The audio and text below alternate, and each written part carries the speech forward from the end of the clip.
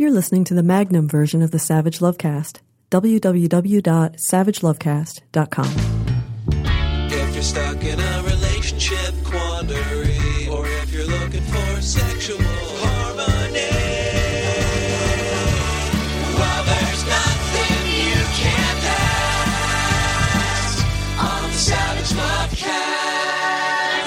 Lovecast. So on Friday morning, June 26th, when I woke up, I was married to my husband, Terry, in Washington. And if we wanted to be single, if I did not want to be married, I had to drive to Nebraska to become a single man again. By Friday afternoon, I had to go farther to be a single man again. The United States Supreme Court, in a decision authored by Justice Anthony Kennedy, who is going to go down in history as a hero to the LGBT civil equality movement, decided that the Constitution did indeed guarantee, wrote that the Constitution did indeed guarantee to same-sex couples, under equal protections grounds, the right to marry. And kablooey, the world blew up, and I was suddenly a married man in all 50 states, and same-sex couples could get married in all 50 states. It was already legal in 37. There were just 13 holdouts, and they all got marriage equality on June 26th, or just marriage. We can just call it marriage now. But Friday afternoon, I got on an airplane and I flew to Australia. I was going to Melbourne in perhaps the worst timed speaking gig I have ever agreed to do, a gig that I very much enjoyed. I spoke to a bunch of doctors in Melbourne, Australia, and I went to talk to doctors about why so many of their patients are afraid to talk to them about their sex lives. And it was a great gig, but I agreed to it about a year and a half ago, and I was stuck. I couldn't get out of it on June 26th, 2015, when I wanted to do nothing more than lay in bed with my husband in all 50 states, when I wanted to consummate that New Deal 50 times, once for you, Alabama, once for you, Texas, once for you, New Hampshire. I had to get on an airplane and fly to Australia and be a single man.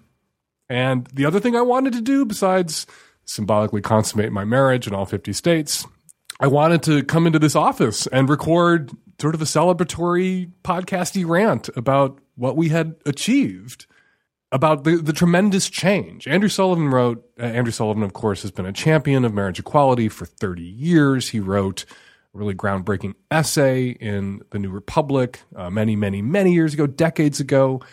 He said on his blog, he revived The Dish, his blog that he retired from. He shut down The Dish. He came back to The Dish for one day to write a post. And he began that post by saying, as Gandhi never quite said, there's this famous quote that people attribute to Gandhi that he never really quite said. But as Gandhi never quite said, first they laugh at you, then they fight you, then you win. And there has never been a better example of that not quite Gandhi quote, I think, in the history of American politics than this. When people first started agitating for rights for same-sex couples to marry, people laughed. And not just straight people. Queer organizations. You know, there's this myth now among the sort of sex radical far lefty queer left, the Tumblr kids, that marriage equality was this conspiracy on the behalf of mainstream gay rights organizations that are in the pocket of wealthy gay white men to direct all the energy of the gay liberation movement that had been focused on securing the right of everyone to suck a million dicks to getting these marriage rights and military service. And that just was not true. Marriage was, same-sex marriage, the press for it was a grassroots movement. And the pioneers in that movement, the Andrew Sullivans, the Roberta Kaplans, the Mary Bonottos, and primarily, and at the top of the pile, the Evan Wolfsons, and the individual couples who sued in Hawaii and Massachusetts. They did not have the backing of mainstream queer rights organizations. They were out there on a limb on their own. The first couples that sued, same-sex couples that sued for the right to marry in Hawaii, a decision that came down from the Hawaiian Supreme Court in 1993 that really kickstarted the movement and the pushback. Hawaii Supreme Court in 1993 ruled that same-sex couples had a right to marry, and that's when we got the Defense of Marriage Act. That's when they began to fight. Prior to that win, they were laughing at us. And by they, I mean not just straight people who oppose marriage equality, but also queer people who oppose marriage equality. And that couple that filed that suit, those couples in Hawaii, they had to hire a straight lawyer. They couldn't find a lawyer at a queer rights group that would represent them in that fight. It was a grassroots movement. And they laughed, and we fought, and we argued, and we won. And I wanted to be here so badly, not just in this room talking to you guys, but in the streets, at the Pride Parade. I missed the Pride Parade on what was probably the most celebratory Pride Parade ever. But when I got to Australia, I had 3 days in Melbourne in a hotel room all by myself, really lovely hotel room all by myself. And a weird thing happened. I didn't jump on my blog. I didn't write a lot of posts. I didn't do a lot of tweeting. I went to a lot of movies. I had nothing to do for 3 days except try to adjust my clock so I was awake to give a speech on the Tuesday morning when I was there. So I found myself wandering around downtown Melbourne by myself, all alone, a single man, an unmarried person, temporarily and again. Come the fuck on, Australia. 2 nations in the English-speaking world, in the Anglosphere, just 2 do not have marriage equality. Northern Ireland, the Republic of, and Australia. Come on, Australia. Do you really want to be fucking last? Come on, Tony Abbott. And I felt done with this issue. We have been making this argument for our civil equality, for our right to marry, for 25, 30 years. I have been making that argument also. I wrote a book called The Commitment about marriage. I wrote op-eds for the New York Times. I stumped for it in my columns and at my newspaper, The Stranger in Seattle. We would do issues dedicated to marriage equality. And people would laugh at us. People would think we were ridiculous. We would pin every single candidate who came into our offices at our newspaper and asked for endorsement. We would pin them down on marriage. We would demand, if they were running for the sewer control board, if they were running for city council, for school board, even if it was completely irrelevant to the race, we made them tell us where they stood because we wanted to hold them to it if they ran for higher office ever. We fought and fought and fought and fought and said and said and said and said. We wrote the books. We made the arguments. We wrote the op-eds. We ran our mouths on TV. Evan and Andrew and Mary and Roberta and E.J. Grapp. We all did it. Jonathan Roche. We all did it. John Corvino. We made the arguments. We had the debates. One of them in my goddamn dining room with Brian goddamn Brown. And I was just sitting in Australia thinking, I have nothing left to say about this. I'm done. And then when I got home from Australia and got on Twitter, there's my old friend, Peter LaBarbera from Stop Homosexuality International, baiting me on Twitter into an argument about marriage equality. And there's Ben fucking Shapiro, the right-wing scold and an idiot, trying to bait me into an argument about marriage equality. And I just thought, I don't have to argue with these motherfuckers anymore on this. We have to defend this right. There will be an attempt to take marriage back, just as there have been attempts to roll back voting rights and roll back abortion rights. We will have to defend this.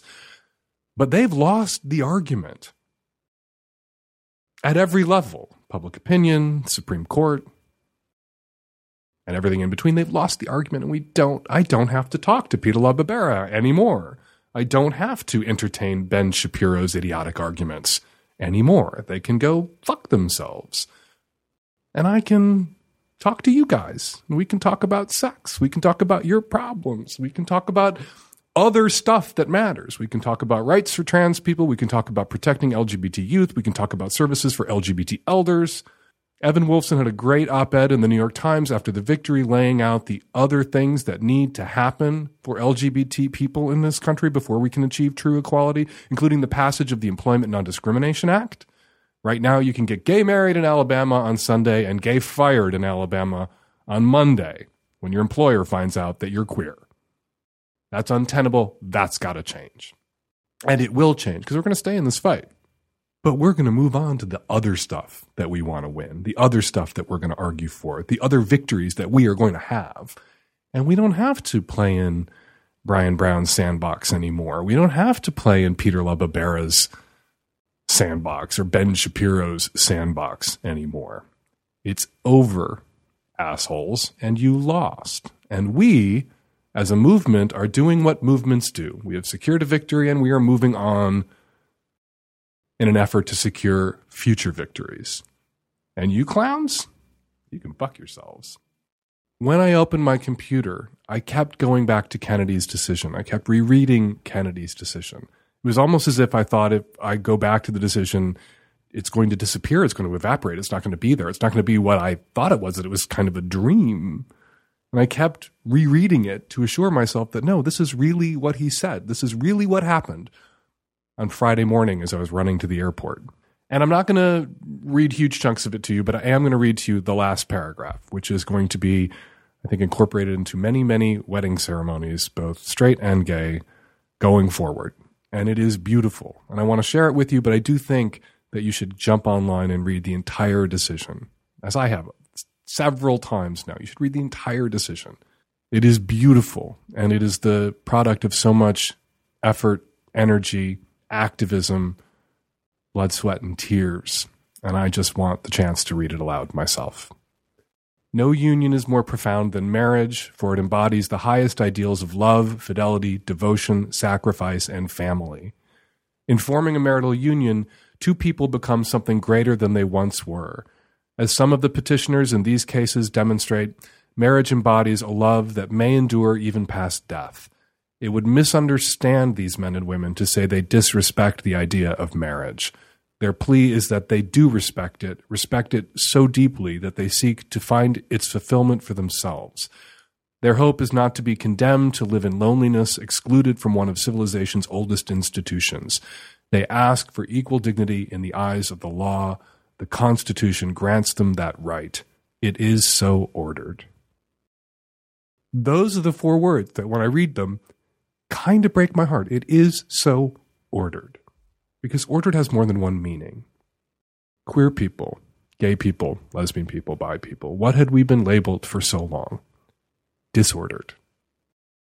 In a way you can read, it is so ordered. As the judgment of the court ordering the 50 states to recognize same-sex marriage, to grant marriage licenses to same-sex couples, to recognize the validity of same-sex marriages performed in other states, they made that order.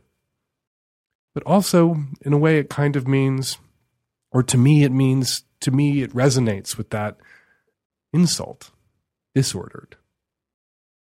When I see those 4 words, it is so ordered. I see generations of gays and lesbians and bi people who came before who are not here to savor this victory, whose lives were destroyed by that disordered label. There's no retroactive justice that can come to them. But the court and the culture and the public are recognizing that same-sex couples, that gay people, that gay love, lesbian love is ordered. It is the opposite of disordered. It is healthy, it is good, it is equal to the love that straight people can and do feel for each other. It is ordered. It is so ordered. Anyway, glad to be back in the office, back in the United States where I'm legally married. Come on, Australia. And now your calls. Hi, Dan. My question is about why once a guy starts talking to me at a bar or at a party or like in a class, whatever, in whatever social study, why after they start talking to me is it that like it never gets further than that?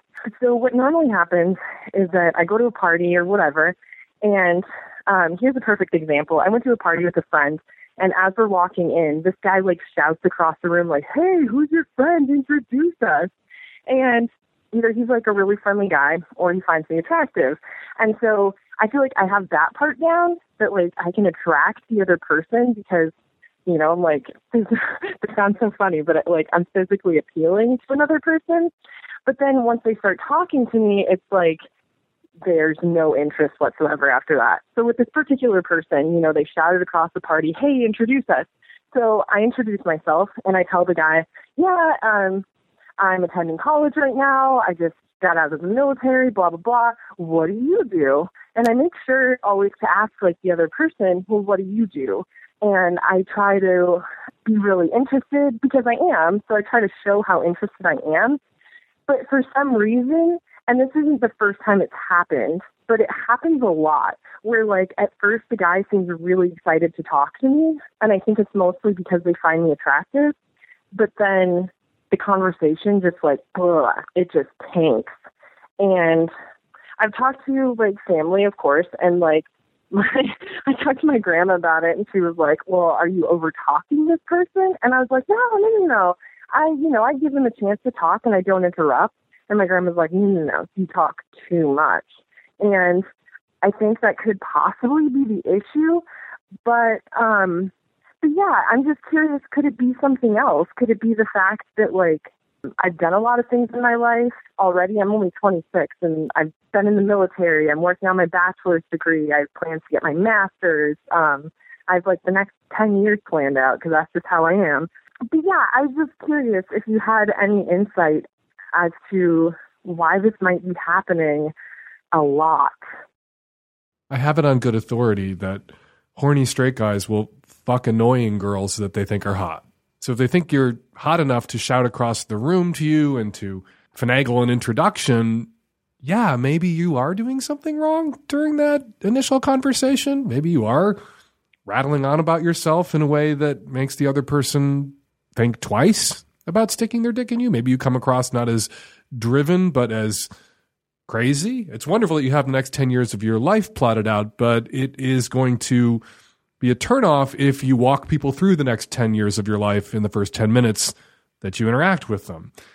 You need to listen to grandma, I think. Your friends and people who are with you in the room when these things happen, when it goes down, they're in a much better position to tell you what you might be doing wrong. And maybe it's not how you talk. Maybe it is just that you're a little older, you're getting your bachelor's degree, you're much more experienced, you've seen things and done things that the guys that you're meeting who may be younger and less experienced than you are have not, and they're just intimidated and bolting, and you should go fuck some graduate students. Right? Maybe that's the solution. Or maybe you have halitosis, or maybe you say or do something in the moment that's a turnoff. Ask friends to observe. Do a little field study, a little sociology. Go to a party, ask your friend to be Jane Goodall, and you're going to be the chimp. And when the other chimp approaches you, you ask your friend to observe. And then if that other chimp wanders off, seems very interested at first, and then wanders off, you turn to your Jane Goodall friend and you say, tell this chimp what this chimp did wrong. And invite them to be brutally honest. Unless you're inviting me to tag along with you on the next kegger at your college, asking me isn't the best route to an answer that might be useful. Ask your friends. Hi, Dan. I'm a late 20s lesbian in a super awesome relationship, and I'm engaged to a lady who is my closest to number one I'll ever get. She's smart and hilarious and super supportive, and we're both totally GGG and completely in love. It feels like it should be perfect, but I still get distracted by desires for other people. To be a little bit more specific, I have the occasional sexual attraction to men. It's never other women, but just men, older men in particular, and it would be really easy for me to find a guy to fuck on the side, but I have no idea how to bring this up to my fiancé. She's very monogamous, and although I wouldn't call her heterophobic or anything like that, I know for sure she would be uncomfortable with the idea of me fucking guys. There would be no risk of me developing feelings for these hypothetical fuck buddies because I'm in love with my partner and I'm just not emotionally attracted to men. It would be purely sexual and just for fun. I don't even want to fuck guys all the time. I just want an occasional free pass to meet a dude, tell him the truth that I'm gay and engaged, and then fuck his brains out, and then go home to my wonderful future life. What would be the best way to bring this up without making my fiancé feel insecure or hurt or betrayed? Is it inevitable that she would feel those things or not? I mean, should I maybe keep the desires at bay until we've been married for a while and then suggest it? she's kind of open to the idea of having threesomes with other women, which is awesome, but we haven't really explored that side of our sexual relationship yet. We've just been doing, our thing together. Yeah, the best strategy here is to not share this information about your sexuality with the woman that you love and you are about to marry, who's about to make a lifetime commitment to you, and then to wait till after you're married for a while, maybe after you've had a couple of kids, and then drop this bomb on her. Yeah, she's not going to feel betrayed then. You want to control for feelings of betrayal? Here's how you roll this out. Earlier, years ago, when you met, you roll this shit out. You have presented yourself on this call as a gay woman. It sounds like you're a bi woman. You are bisexual, but homo-amorous, right? You are in love with women. You don't feel that emotional connection with men, but you like to fuck guys every once in a while. The woman who is about to marry you has a right to know that, particularly if that's something that you feel for your own sense of fulfillment or for your own not going out of your mind. That's something you're going to have to act on every once in a while. That's something that you needed to disclose before the engagement. I don't think that relationships are depositions. I don't think you have to answer every question. I don't think you have to disclose every single fact about yourself. There are some things that we protect our partners from some truths that would squick them out or that are really trivial but perhaps problematic, and you're allowed to stuff the occasional piece of shit down the memory hole without having to throw it on the table, right? So long as it's not ever going to have an impact on your relationship or your partner. But this isn't of that kind. This is going to have an impact on your partner. An emotional impact. There are sexual risks built into this for your partner that she has a right to consent to from an informed place. If you go out there and fuck some other guys, rando guys, you are at higher risk of contracting a sexually transmitted infection because you have more partners than just her. And so if that's what she's signing up for, she has to actively, knowingly, from an informed place, sign up for that. So disclose this. And who knows, maybe your partner has hidden depths. Maybe your partner feels the same way you do. Maybe your partner is like so many of those lesbians who've called my show to tell me that they're sitting on dicks, right? They get me in trouble when I run those calls with lesbians who don't sit on dicks. Maybe she is sitting on the same secret and can't bring herself to tell you because you're a gay lady. She proposed to a gay lady and she's presented herself as a gay lady. And how does she unpack this desire every once in a while for dick to you? Better to risk losing this relationship through honesty and disclosing this very pertinent information that your partner has a right to know before marriage.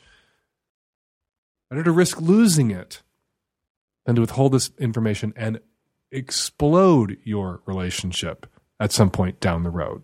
If you disclose this now, it might not be a problem. Or maybe it could be a problem that you could work through. Maybe allowing you to run off and sit on a dick every once in a while is a price of admission that your fiance is willing to pay to have you in her life, and you guys can have a knockdown, drag-out fight about that and work it out and come to terms, and everything will be rosy. Or maybe she'll be like, oh, really? Me too. Maybe we should have occasional three-ways with dudes. And you guys will be like, Yahtzee.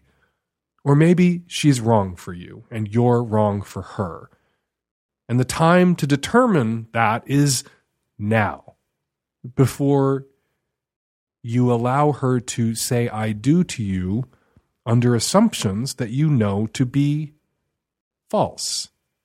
Right now, she assumes that you are a lesbian like her. She assumes that you don't need dick any more than she needs it.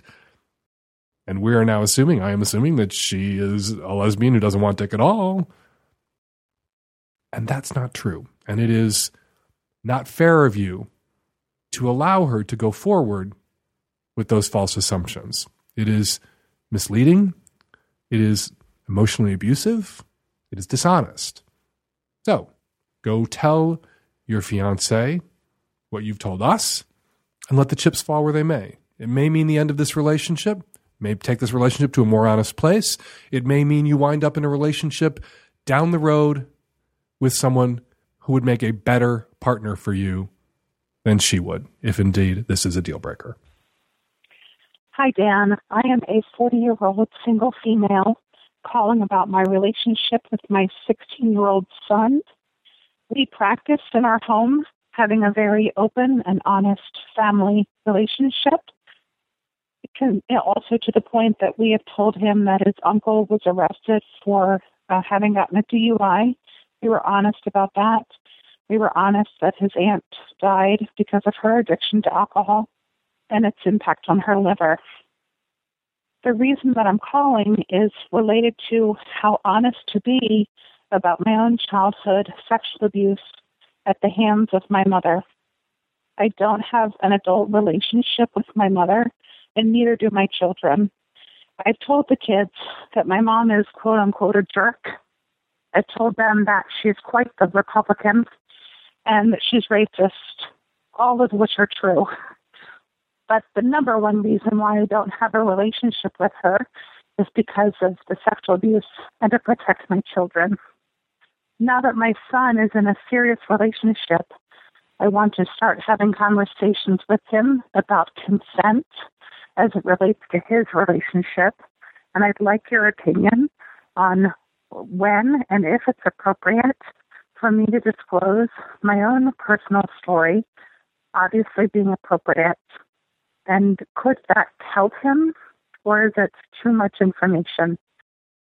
Your history of sexual abuse at the hands of your toxic mother, and my heart goes out to you, is irrelevant to the fact that your son is now dating. It is irrelevant to the topic of consent. You can have a conversation with your kid. We should all be having conversations with our kids about consent and what it is and what it isn't and what active, enthusiastic consent means and how to obtain consent and how to give consent. That's a huge part of sex education that we don't go into, because having those conversations about consent means talking to your kids about how you talk someone into having sex with you or how you allow yourself to be asked to have sex with somebody else. It's really about saying yes. And so much sex ed is predicated on trying to get kids to say no. And a conversation about consent is a conversation about yes. And you can have that conversation with your kid without going into your family history, which is not to say you shouldn't disclose this fact about your relationship with your toxic, shitty mother that you rightly protected your kids from, cut out of your life, and may have rescued your kids from abuse at her hands. You cut that chain of abuse, that cycle of abuse. All right? You deserve ribbons for that and credit for that. And you can have absolutely a conversation with your son about that. But that is a separate conversation than the conversation about consent. Yes, your ability to consent was clearly violated if you were abused by a parent as a child. There's no consent there. Consent cannot be granted in that circumstance. And that's easy, I think, for your son to understand. That kind of violation is, when we discuss consent, it is easy and it's obvious. There's no consent there when a child is raped, right? So the conversation that you want to have with your son about consent, the example of the violation that you experienced at the hands of your mother is not really relevant. And it's not a really good example to your son. You want him thinking proactively about consent and what it is and how it's granted. Unless your son is thinking about having sex with children, which he isn't, then this doesn't tie in. You need to be having conversations with your son about much more ambiguous situations where he may think he has consent, but he doesn't, where somebody not objecting to whatever it is you're doing is not someone consenting to what it is you're doing. And you can't make those kinds of assumptions, particularly if he's a young straight boy and girls are socialized not to say no to guys and to be deferential. And so it is on him to be very solicitous of the consent of any girl that he's going to bed with, because he should know that there are certain cultural settings, a certain zap that's been placed on her head that may make it difficult for her to actively say no to him. So he needs to actively solicit a yes from her. And absent that yes, he shouldn't proceed with whatever he's doing. That's the conversation about consent you need to have with your son. You can have a conversation about the fact that in addition to all the other reasons that he hasn't been allowed to have a relationship with his grandmother, there is also this. Maybe it'll help him not understand consent better, because again, the consent issue in that situation is obvious, but to understand you better and to understand who you are and to understand the emotional dynamics in his family, to have a better understanding of why he hasn't been allowed to have a relationship with his grandparent. And there are plenty of people out there who have shitty grandparents who say racist things and aren't very nice, who are still allowed to have relationships with those grandparents. He may have friends who have shitty racist grandparents who have relationships with their grandparents. He may feel cheated that whatever his grandmother's flaws are, including racism, which he can challenge or overlook or set aside or put up with, he hasn't been allowed to have a relationship with her. Knowing this may be the missing piece that helps him understand and be at peace with the decision you made to protect him and your other children from her. And you absolutely, I think at age 16, 17, 18, kids are old enough to hear this, to know about this. You can share that, but it's a separate conversation. Have a conversation with your son about consent, what it is, what it looks like, how to get it, how to give it. And then at another time, when you want to open up to your son about this painful fact, about your upbringing, about your relationship with your mother, about your having been violated by your mother and the steps you took to protect your kids from your mother, have that conversation separately. Hi, Dan. I am a 27-year-old female living on the East Coast, and I had a question for you about my boyfriend. We met on a dating site, and we've been together for 6 months now. The relationship's amazing. We are a little long distance. I like to call it short distance relationship because it's just 2 hours, enough to where we don't see each other every day, but we usually see each other once a week to once every 2 weeks. Sex has been really, really good. I'd say up until probably the last 2 to 4 weeks. And I started to notice that it was being a little forced. So, of course, I'm a girl, and number one thought in my head is that something's wrong with me and he's not attracted to me. So I did confront him about it, and I just asked him, I said, I just feel like this the sex has been a little forced here lately. And I was curious to see if it was something, about me and you weren't attracted to me anymore or anything like that. And he said, no, definitely not. And that he was still attracted to me. He just said it has been a little forced and he doesn't know why. He said that the only thing he can think of is that he has been working out more lately. He started working out a lot harder probably the last 4 to 6 weeks, and he thinks that could possibly have something to do with it. So I didn't know if you had any advice or if you knew anything about working out having effect on sex or anything like that. The conventional wisdom, which is backed up by research and data, is that exercise revs up libidos, that if you're exercising regularly, if you're working out, that you're going to generally be hornier, not less horny. I'm not saying your boyfriend is lying to you. Your boyfriend may not understand what's up with his libido. Sometimes the tide goes out and people don't understand why, and they will look around in their lives for whatever it is that they're doing differently and think maybe that's the explanation, maybe that's the explanation. So he could have seized on this change that he's made, that he's exercising more, and looked at it and said, maybe it's this, because this is the only thing I'm doing differently. But the conventional wisdom, backed up by research and data, tells us that it's probably not that. Probably not the exercise, probably something else. We don't know what that something else is. But if at 6 months into a relationship, the sex is dying and not great, particularly if you're long distance and absence makes the heart grow fonder, another bit of conventional wisdom backed up by research and data. When you are getting together, he's not sort of pumped and excited to see you. Another explanation could be that he has lost interest, but he likes you and doesn't want to hurt you. And so he's doing that stupid young thing of just letting the relationship go and go and go and letting you wonder what could possibly be wrong and reassuring you that nothing's wrong when he knows something's wrong, but he doesn't want to say it because he doesn't want to hurt your feelings. So he's going to drag this out and in the end hurt your feelings more.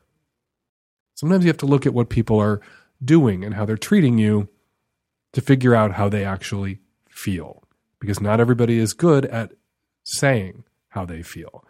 If I were in your shoes and I was with somebody for 6 months and the sex was waning and there was no explanation, I would end it. I would look at that and say, there's something happening here that indicates that this is wrapping up, that your interest in me has reached its terminus. And if I were in your shoes, caller, I would pull the plug myself. Save the 2-hour drive. Hi, Dan, Nancy, and the tech-savvy at-risk youth. I am a 29-year-old bi lady living in the Northeast. I have a wonderful relationship going with a wonderful dude, and we're very open and honest about everything, which is great. He knows about my crazy exes. I know about his crazy family. He knows about my crazy family, which is all great. But there's one thing that I haven't figured out how to tell him yet, which is that I was molested when I was 22 by a family friend. And in the past, I've had flashbacks sometimes when a man touches my breasts. And this hasn't happened yet with this wonderful, wonderful guy, but it has with other men. And I'm wondering when to tell him about this horrible thing that happened, because I don't want to freak him out. It freaks out every time I tell someone. It freaks them out, either because they want to go kill the bastard or because they see me physically freak out, start shaking. So any advice that you would have? I want to continue this open, honest, loving relationship, and I just don't want to freak him out. If most of your body is a wonderland, but a small part of your body is a minefield, the guys you date have a right to know, not a right to know that. It would be in your best interest, their best interest, the best interest of the relationship if you disclose that. Because the last thing somebody who likes you and cares about you and may even love you wants to do is trigger you, is to accidentally traumatize you because they didn't have the info that they needed. Which is not to say that he's not allowed to touch your breasts, but if potentially touching your breasts, taking his pleasure from your breasts, could throw you back into an ugly place, it could traumatize him to do that to you accidentally, unknowingly. So I do think you have, I don't want to say an obligation, because I don't want to throw obligations at people who've suffered abuse, right? You have, it would be in your best interest, the best interest of your relationship, to let him know that this is potentially triggering for you, to be touched in this particular way, and to frame it that this doesn't always happen. It hasn't happened yet. It may never happen. If it happens once, it doesn't mean you can't touch my breasts in the future. It's just, if it happens, if I'm thrown back, we just need to put things on hold and go have ice cream and watch a couple episodes of Orange is the New Black and then try it again, right? We just need to let me clear my head. And then if it does happen, he is likelier to react in the way I think you would want a guy to react. Not as if he's done something wrong, but something wrong was done to you and he's there to help you deal with the fallout, that he's going to be compassionate and understanding and sensitive at that moment if the sex you're having with him pulls you out and flips you out, freaks you out. You say in the past when you've had these conversations with previous guys that they've had this guerrilla guy reaction, want to go beat the guy up, want to go attack the guy, and also very freaked out by the story itself. And you don't share the details with us, but the story itself is angering and upsetting. So you don't have to give all the details.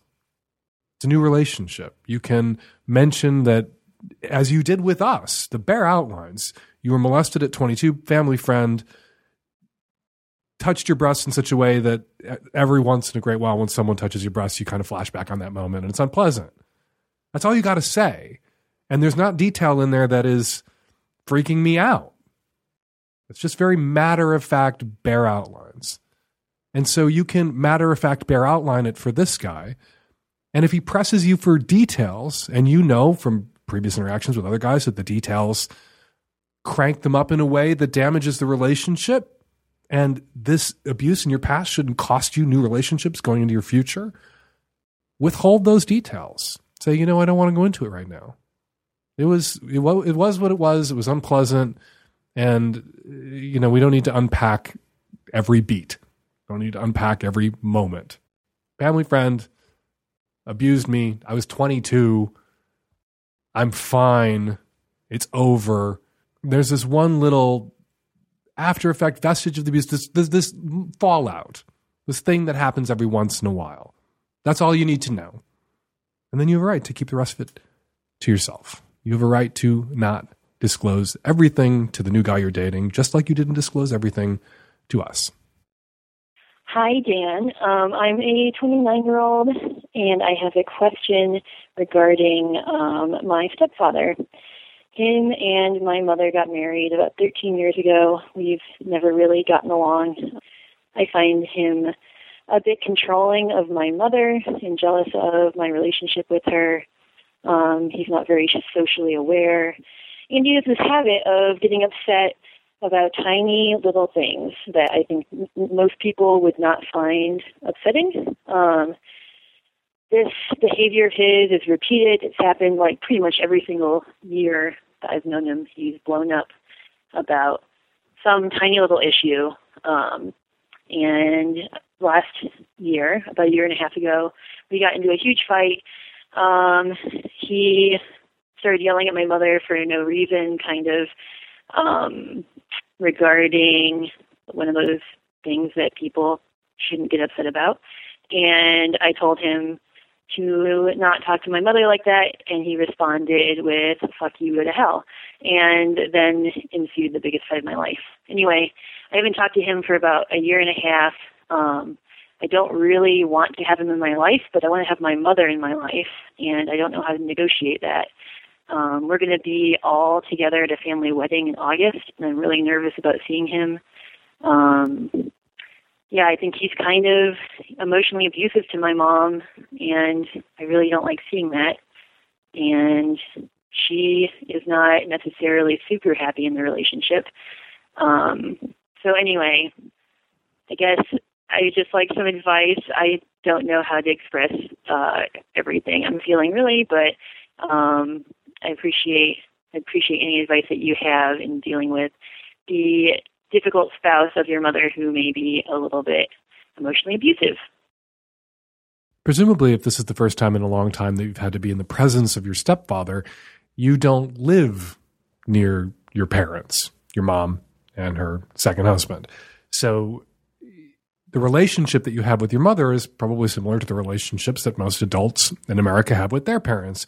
Text, phone calls, very occasional face-to-face visits, because you live at different ends of your state or your city or your country or the planet.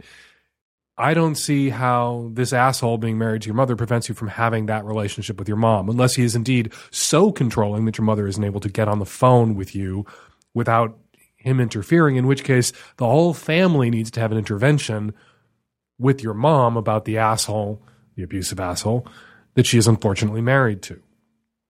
All you got to do at this wedding, if that's not the case, if he's not trying to interfere with you having a relationship with your mother, even if he can't deal with you and you can't deal with him because he's an asshole, what you do at the wedding is when you make eye contact with him, when you are in his presence, you say, "How are you doing, Robert?" About that solicitously. Like, you don't really give a fuck how someone's doing when you use that intonation. "How are you doing, Robert?" Take the question mark off the end of the question. You don't give a shit how he's doing. Right? "How are you doing, Robert?" Be the bigger person. Acknowledge his existence. You break the ice. If he's not a scene-making asshole at someone else's wedding, and even if he is, so what? That he's just making himself look like a total asshole.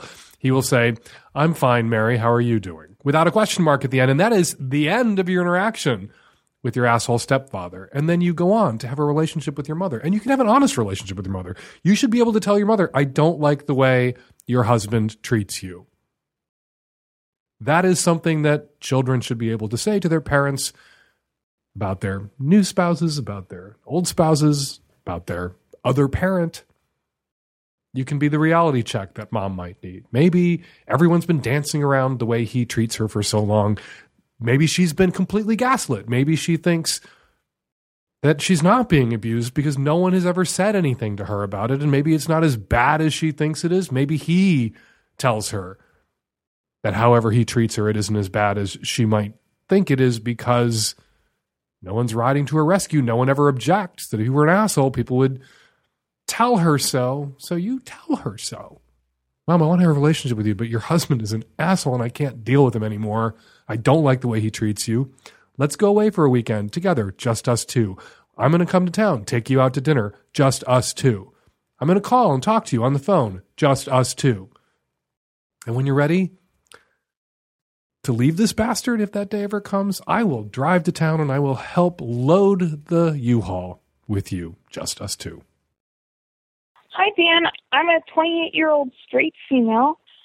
I always thought I'd be calling you with a sex question, but this is more of a daddy issues question. My father is a very conservative religious man, and he also likes to push people's buttons. He's kind of a know-it-all who really likes to debate and show how intellectually superior he is. These conversations end up being very circular, and he always wins because his belief system is the 2,000-year-old one, etc. My mom divorced him when I was about 12, and I spent a lot of my life training myself to change the subject or otherwise diffuse the situation when he kind of goes in that direction. And I've kind of learned to just kind of enjoy my dad for the parts I can enjoy, theater, music, travel, etc. And then, just kind of change the subject when he starts to go off the wire, as it is. My issue now is that my boyfriend of 3 years and I are about to get engaged, and I had asked him to talk to my dad first, not as a permission slip kind of thing, but more as a, I'm going to do this and I'd love to have your blessing kind of thing before he proposes. We're not going to have, any God stuff at our wedding, but that was a part of the traditions that I knew would mean a lot to my dad, and I thought that would be a nice thing to do to build rapport and mutual respect. However, my dad recently egged me into a conversation, and I shouldn't have let him do it, but he did. It was a very bigoted conversation that started with Caitlyn Jenner and ended with bakeries and gay wedding cakes. And at one point he told me that a friend had come out to him as trans several months ago and that he had basically cut this person off. So I hadn't had one of those conversations in a while with him because I usually cut him off, but he threw me for a loop there. So right now, I guess I'm wondering if I should still be asking my boyfriend to even discuss our engagement with my father first, or if because our ideas of marriage are so different and what it means and what it is, it's just so different, maybe I shouldn't want his blessing. I really do want his blessing because he's my dad, but I know that I probably shouldn't want or need his blessing. And I guess more broadly, I'm worried that I've learned over time to separate the parts of my dad that I like and that I don't like, but I don't know that this is going to last or work forever because, especially when we have kids, I don't want my kids to be exposed to that shit. And I guess I'm not sure what I should do at this point. If I should say, I feel like I've said everything to my dad, so I don't think as much I can say to him, but if there's some sort of harder line I should draw. I'm trying to wrap my head around my father's an asshole. I know he's an asshole. He's a conservative religious man. He likes to argue with people. He makes himself unpleasant. He argues in circle, Bible. And so I thought it would be a really great idea to send my boyfriend over to my dad to ask my dad to give his blessing to my boyfriend asking to marry me because you really want to drag your jerky, argumentative, bigoted religious dad into the heart of your relationship. You really want to involve him in the most intimate details of your romantic life. So that was a mistake, right? Sending your boyfriend over to your dad to raise the subject of his intentions toward your genitals and the rest of your person for the rest of your life. Creating that opportunity for your asshole dad to be an asshole, creating more space for his asshole gas to expand to fill, was a mistake, was an error in judgment on your part. Now that you know something about your dad, the way he treated his friend who came out as trans, that you could have inferred that he's, if he's a religious Bible-thumping conservative man, probably not a giant leap to get to anti-queer bigotry. You're having second thoughts about your father being involved in the lives of his hypothetical grandchildren to be named later. You can cross that bridge when you come to it. Maybe your dad will mellow in time. Maybe you can get through to your dad when you do have grandchildren by saying you will see your grandchildren a lot so long as you do not say shitty anti-queer things to your grandchildren, one of whom could be queer. And it could be very damaging for your queer grandchild to hear these anti-queer things. So I'm not going to let them see you much or at all if you go there. Here's where you go with your grandchildren. Thomas the Tank Engine. The 14th Frozen sequel, depending on how far off into the future your child-bearing events are. Those are places you can go, Dad. Go to this place. Go to this biggity, shitty place. You're not going to see your grandkids much. I think it's important to stand up to relatives who are hateful, whatever form their hatred takes. I don't think in all cases you have to cut off contact with a hateful relative.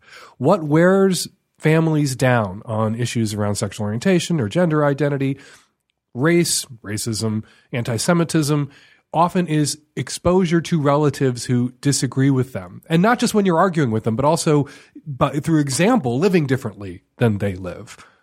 The sooner people like your dad realize that they are on the wrong side of history, the sooner people like your dad meet and interact with your queer friends, the sooner people like your dad get the fuck over it or realize that they've got to shut the fuck up about it. Because if your dad can't come to his grandchildren's birthday party because the last birthday party he went off on some anti-queer tirade because one of your trans friends or queer friends or the gay parents of one of your kids' friends was there, that's the life lesson your dad may need to learn. And he's not going to learn that life lesson if you excluded him from that birthday party in anticipation of him doing something jerky. And who knows, maybe he won't do something jerky. Maybe he'll keep his fucking mouth shut. Likelier to do that, of course, with your encouragement to keep his fucking mouth shut, with keeping his fucking mouth shut on this issue, a condition that you as the parent of your child can lay down for your dad to have any interaction or contact with his grandkids at all. I would also add that we don't necessarily have to protect our kids from all of our shitty relatives and all of their shittiness, unless it's toxic, unless it's abusive, in which case, yes, protect them, keep them away from those people, because it can often be a good life lesson. If grandma says something horrible and shitty and racist, you can then talk about racism. You can then talk about why someone of grandma's age might feel the way that she does. You can talk about the damage grandma's racism has done to grandma, not just to people of color who suffer in a systemically racist society because of the attitudes of people held like grandma, but the relationships that grandma has deprived herself of because of her racist, shitty beliefs. Racism exists. Anti-trans bigotry exists. Anti-queer bigotry exists. Anti-Semitism exists. And you will have to talk about all of those things with your kids. So if it comes up from grandpa, this shit comes up, you don't fail as a parent at that moment because your kid was accidentally exposed to a shitty, hateful relative. That is your moment to excel as a parent, to help your kid unpack, to think about critically what their grandparent said, and understand racism and understand racists. So, good luck with Dad. Hi, Dan. I am a 24-year-old straight woman in a monogamous relationship, but my question is actually about a friendship, a non-romantic relationship. My friend from college came to visit me for my birthday this weekend, and she did something that she's been doing since college. I thought she had been getting a lot better, but she has a lot of self-esteem issues. She's a little bit bigger, And especially when she drinks, she just really acts out and I think behaves completely inappropriately. I guess at my birthday when we went out, toward the end of the night, a few different people left, and at the end of the night, it was only couples. And one of the things she's really insecure about is the fact that she's never been in a relationship. So she ended up sitting on up against the wall, crying.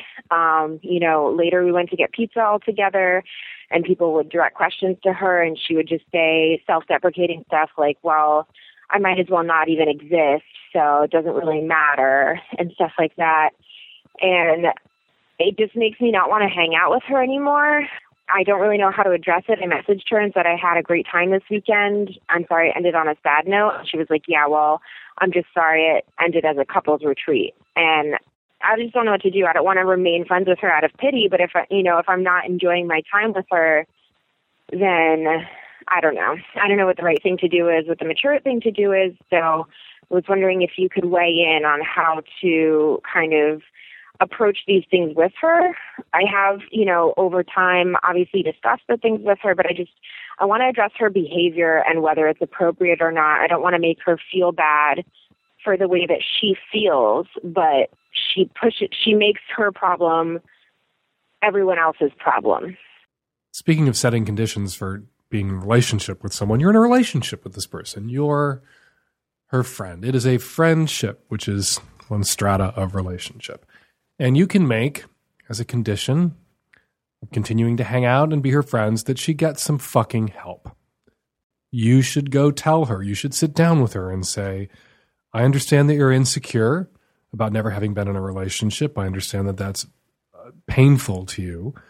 But when you derail an evening and you become unhinged and unglued about this, it's unfair to everyone else who is hanging out with you because we like you and want to have a good time with you.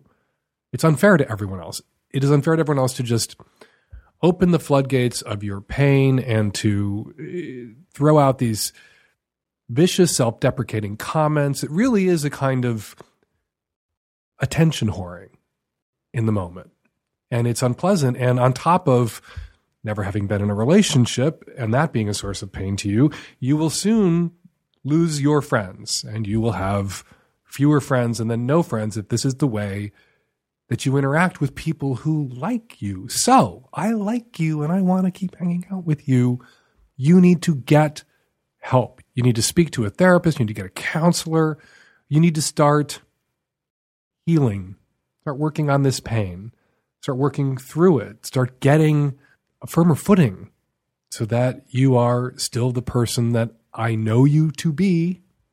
So that person, not that performance of a more likable, affable person, but that person that you are, that nice person I want to be friends with, is there. And that shitty person who's tearing you down, that person that you become when you drink, I don't want to hang out with that person.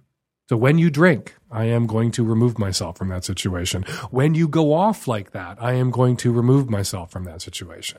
I'm not going to be with you when you're like that. And you need to be like that less, which is why you need to get into therapy. And you need to be like that less, and you don't have to be like that at all. And to get to that place, I really think that you need therapy. Hi, Dan. I'm a 26-year-old female, very happily married to the man of my dreams. We've been together for 6 years.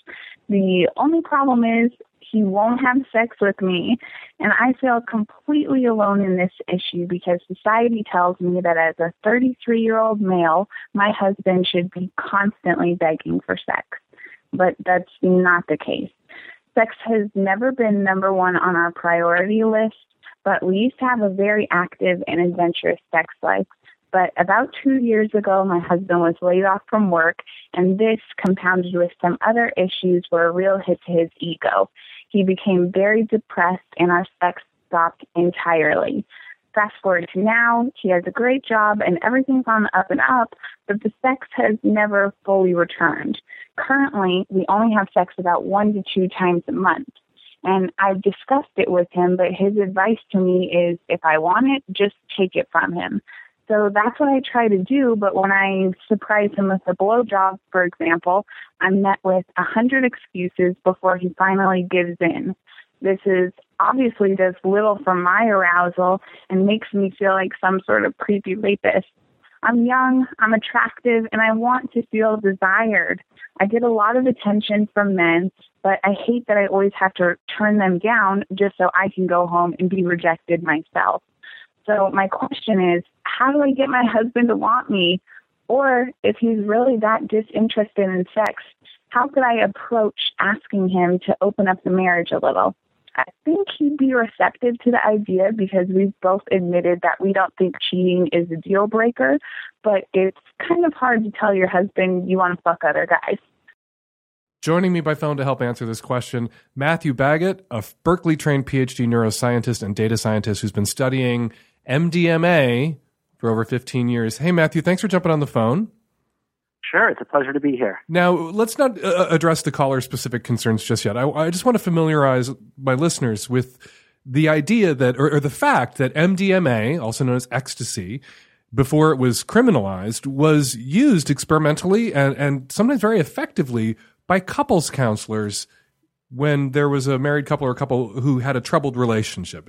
Can you bring us up to speed on that? Can you fill us in? Absolutely.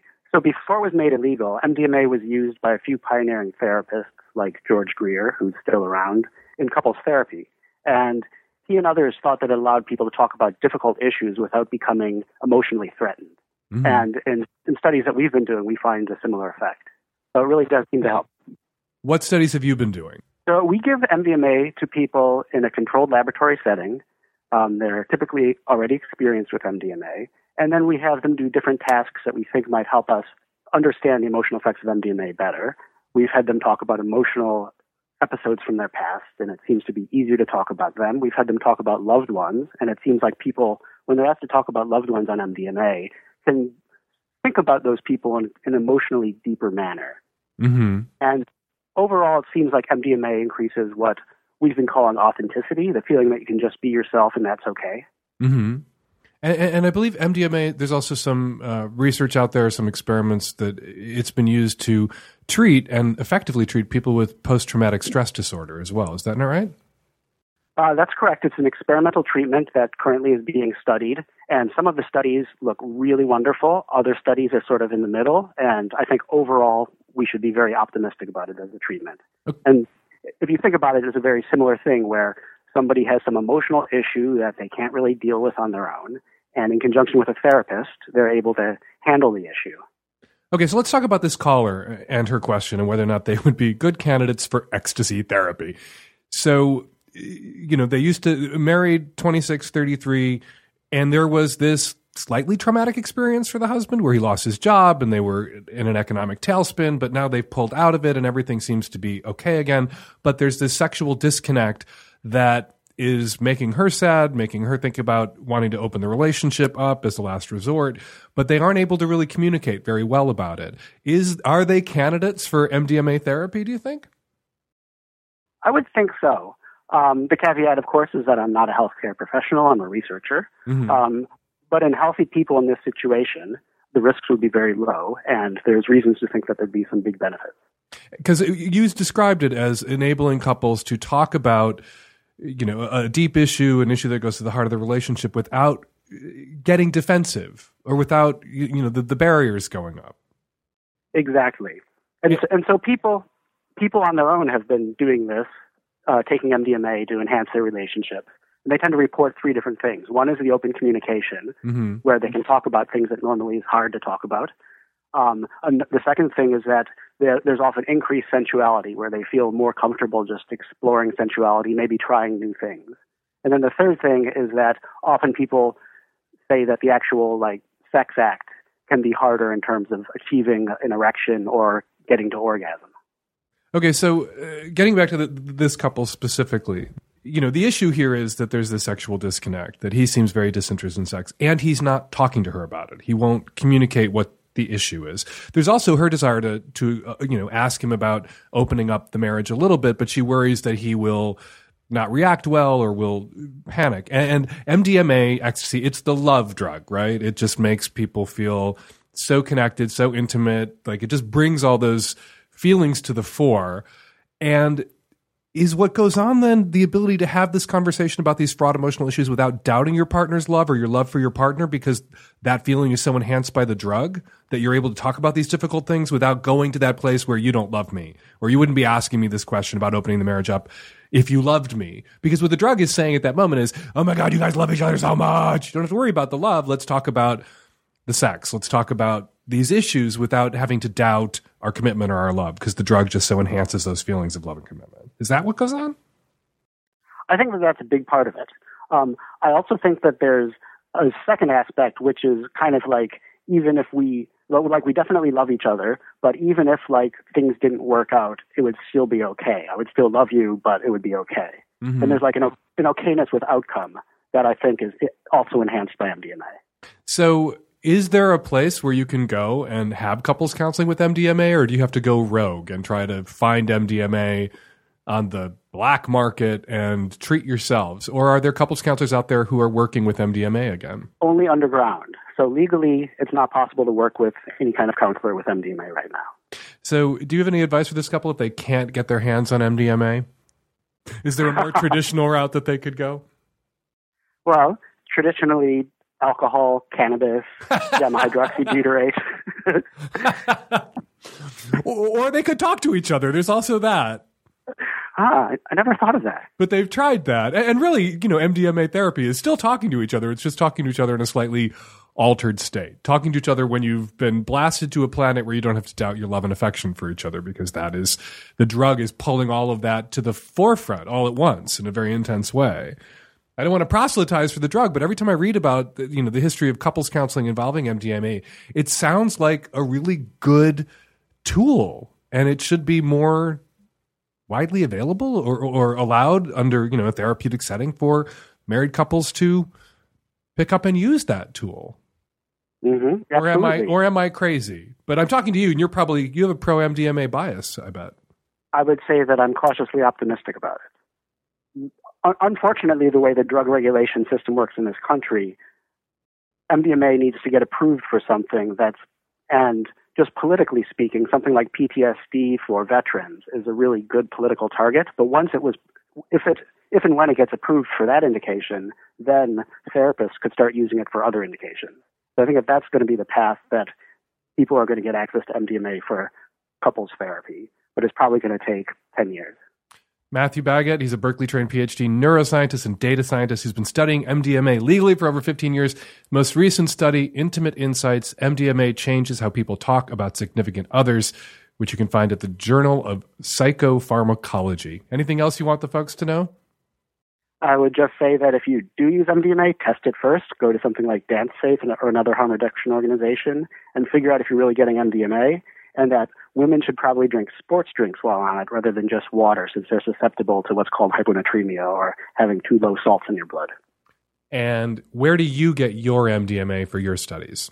For our studies, it's been donated to us by David Nichols, who is now a professor emeritus at Purdue and is one of the great heroes of modern psychedelic research.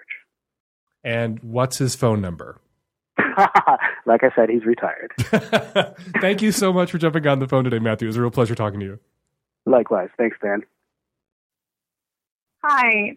My best friend and I, she's another woman, and we have a very similar background. We're both in our late 20s, early 30s, and we both have a child, and we're both dating. And we have realized between ourselves that even though we bonded over the fact that we're both kind of bohemian free spirit types, that money is pretty important for what we want for our respective children. And we've sort of encouraged each other not to feel bad about turning down relationship offers from people who really aren't prioritizing their career or are bad with their money. And recently I was confronted by someone that I turned down a relationship with for other very good reasons, that I valued money too much and that they would never consider money when choosing a partner. And I snapped back that they didn't have a kid, and so they didn't have a right to tell me what I should prioritize. I'm not looking for a sugar daddy. I do value a partner with a good income, a sustainable, good income who's good with money. And I just was hoping you could give me maybe some language to gently explain that. When push comes to shove, I have gotten much better at ending relationships early enough where this isn't working, where the phrase "this isn't working for me" covers a multitude of reasons. I try not to explain it in too much detail, but it did sort of come up with my last dating experience, and it's come up among our other friends. But we both have a lot of hopes for our kids, and a lot of, we live in a expensive world, and we just want to make sure that our kids can go to good schools, and that we can be home with them enough, and that we're not bailing out somebody when we could be doing more stuff for our kids. I'm going to answer the question that you asked, which was, how do you talk about this with the poor guys you're dumping because they're poor, or they're not wealthy enough to provide your children with the life you would like your child, or they're not wealthy enough to provide your child with the life you fantasize about for your child. You don't have to tell them anything. And you can dump somebody for any reason at all, and you can throw out the 3 little white lies, and you don't have to say, you don't make enough money. It is easy to avoid getting into that circumstance, though, because it doesn't take long to determine whether a guy is making the kind of money that you require a guy to make for you to consider them as a potential future romantic partner. You see somebody and you go to their house and it's a dump and they have 14 roommates and they took the bus to your house to meet you and they can't afford to do anything, and you ask them what they do for a living and they say they're between pizza delivery gigs. Don't keep seeing that guy. Head that off at the pass. But if, the pizza delivery guy, and I'm not trying to disparage pizza delivery guys, some of my favorite porn scenarios have involved pizza delivery guys, is hot and you want to fuck him and you want to date him while you continue to search for someone who's a lawyer or a doctor, that's shitty. That guy, when you give him the explanation as to why he can't be considered potential future romantic partner or serious commitment, is going to be pissed and feel used. If indeed you did that. I'm not saying that you've done that. But somehow you're getting into these circumstances where you feel obligated to give the reason to the guy. And if it's first or second date, you don't really have to give a reason. And by first or second date, you should be able to determine through small talk and Sherlock Holmesing it up and looking around and using your eyes to take in the clues whether or not this guy has the middle class to upper middle class to 1% income that you would like to marry for the sake of your children or child. Now here's something now about the question you didn't answer. You do sound a little gold diggery there at the end of your call where you're rattling off, everything that you want for your child, that you want this white knight to charge up on his white steed and provide for you and your child, that you are leveraging your affection, sex with you to get stuff for your kid.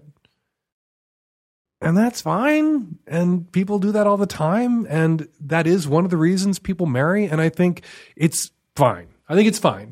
We say that it's fine to marry someone because you're attracted to them sexually and emotionally and it clicks. And it's fine to be attracted to someone because of the way they look. Like the initial attraction, because of the way they look, you can be drawn to them. And then dating and fucking around before committing is about discovering if you like the rest of it too, the rest that this person brings to the table. And it's fine to have an initial attraction that's based purely on the physical. I guess it's fine to have an initial attraction that's based purely on the financial.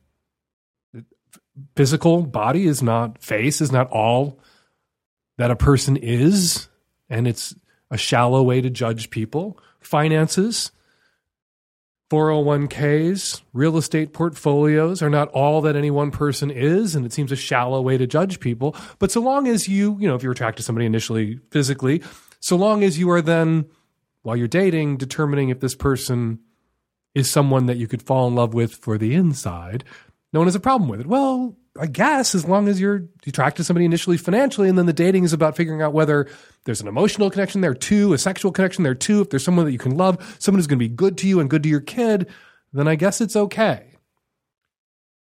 But there's something about the way you rattle off the stuff you want for your kid that's off-putting. And I think would be off-putting not just to the poor guys you're dumping for being poor, but for the middle class to 1%ers that you're hoping to date because they ain't poor.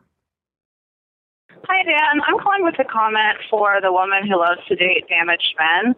I just wanted to say that often when women seek out damaged men in relationships like that, it's kind of the cliche, but of course, like most cliches, it has truth to it. They're usually trying to act out something from their childhood that is unresolved. I know this from personal experience because for years I sought out damaged men to date.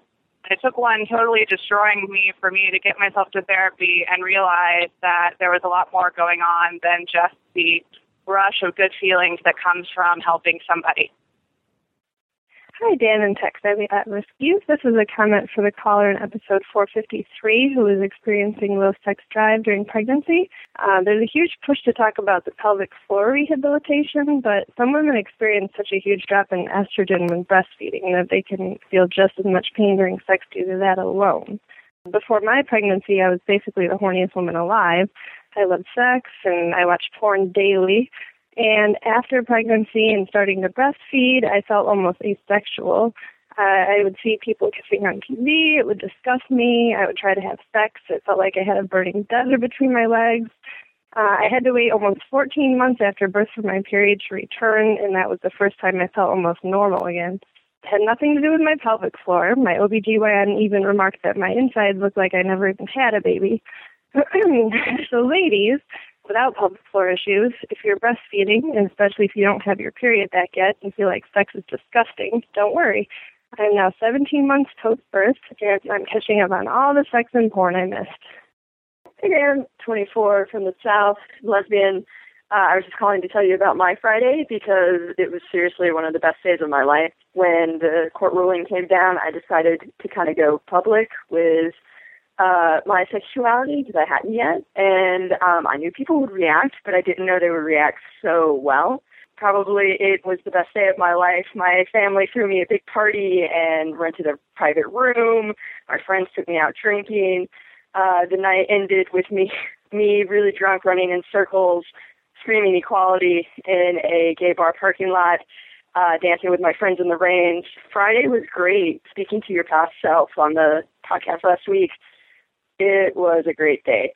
And we're going to leave it there. 206-201-2720 is the number here at the Savage Lovecast. If you want to record a question or a comment for a future show, give us a buzz. 206-201-2720. Follow me on Twitter at FakeDanSavage. The Savage Lovecast is produced every week by Nancy Hartunian and me and Nancy and the Tech Savvy at Risk Youth. We will all be back at you next week with another installment of the Savage Lovecast.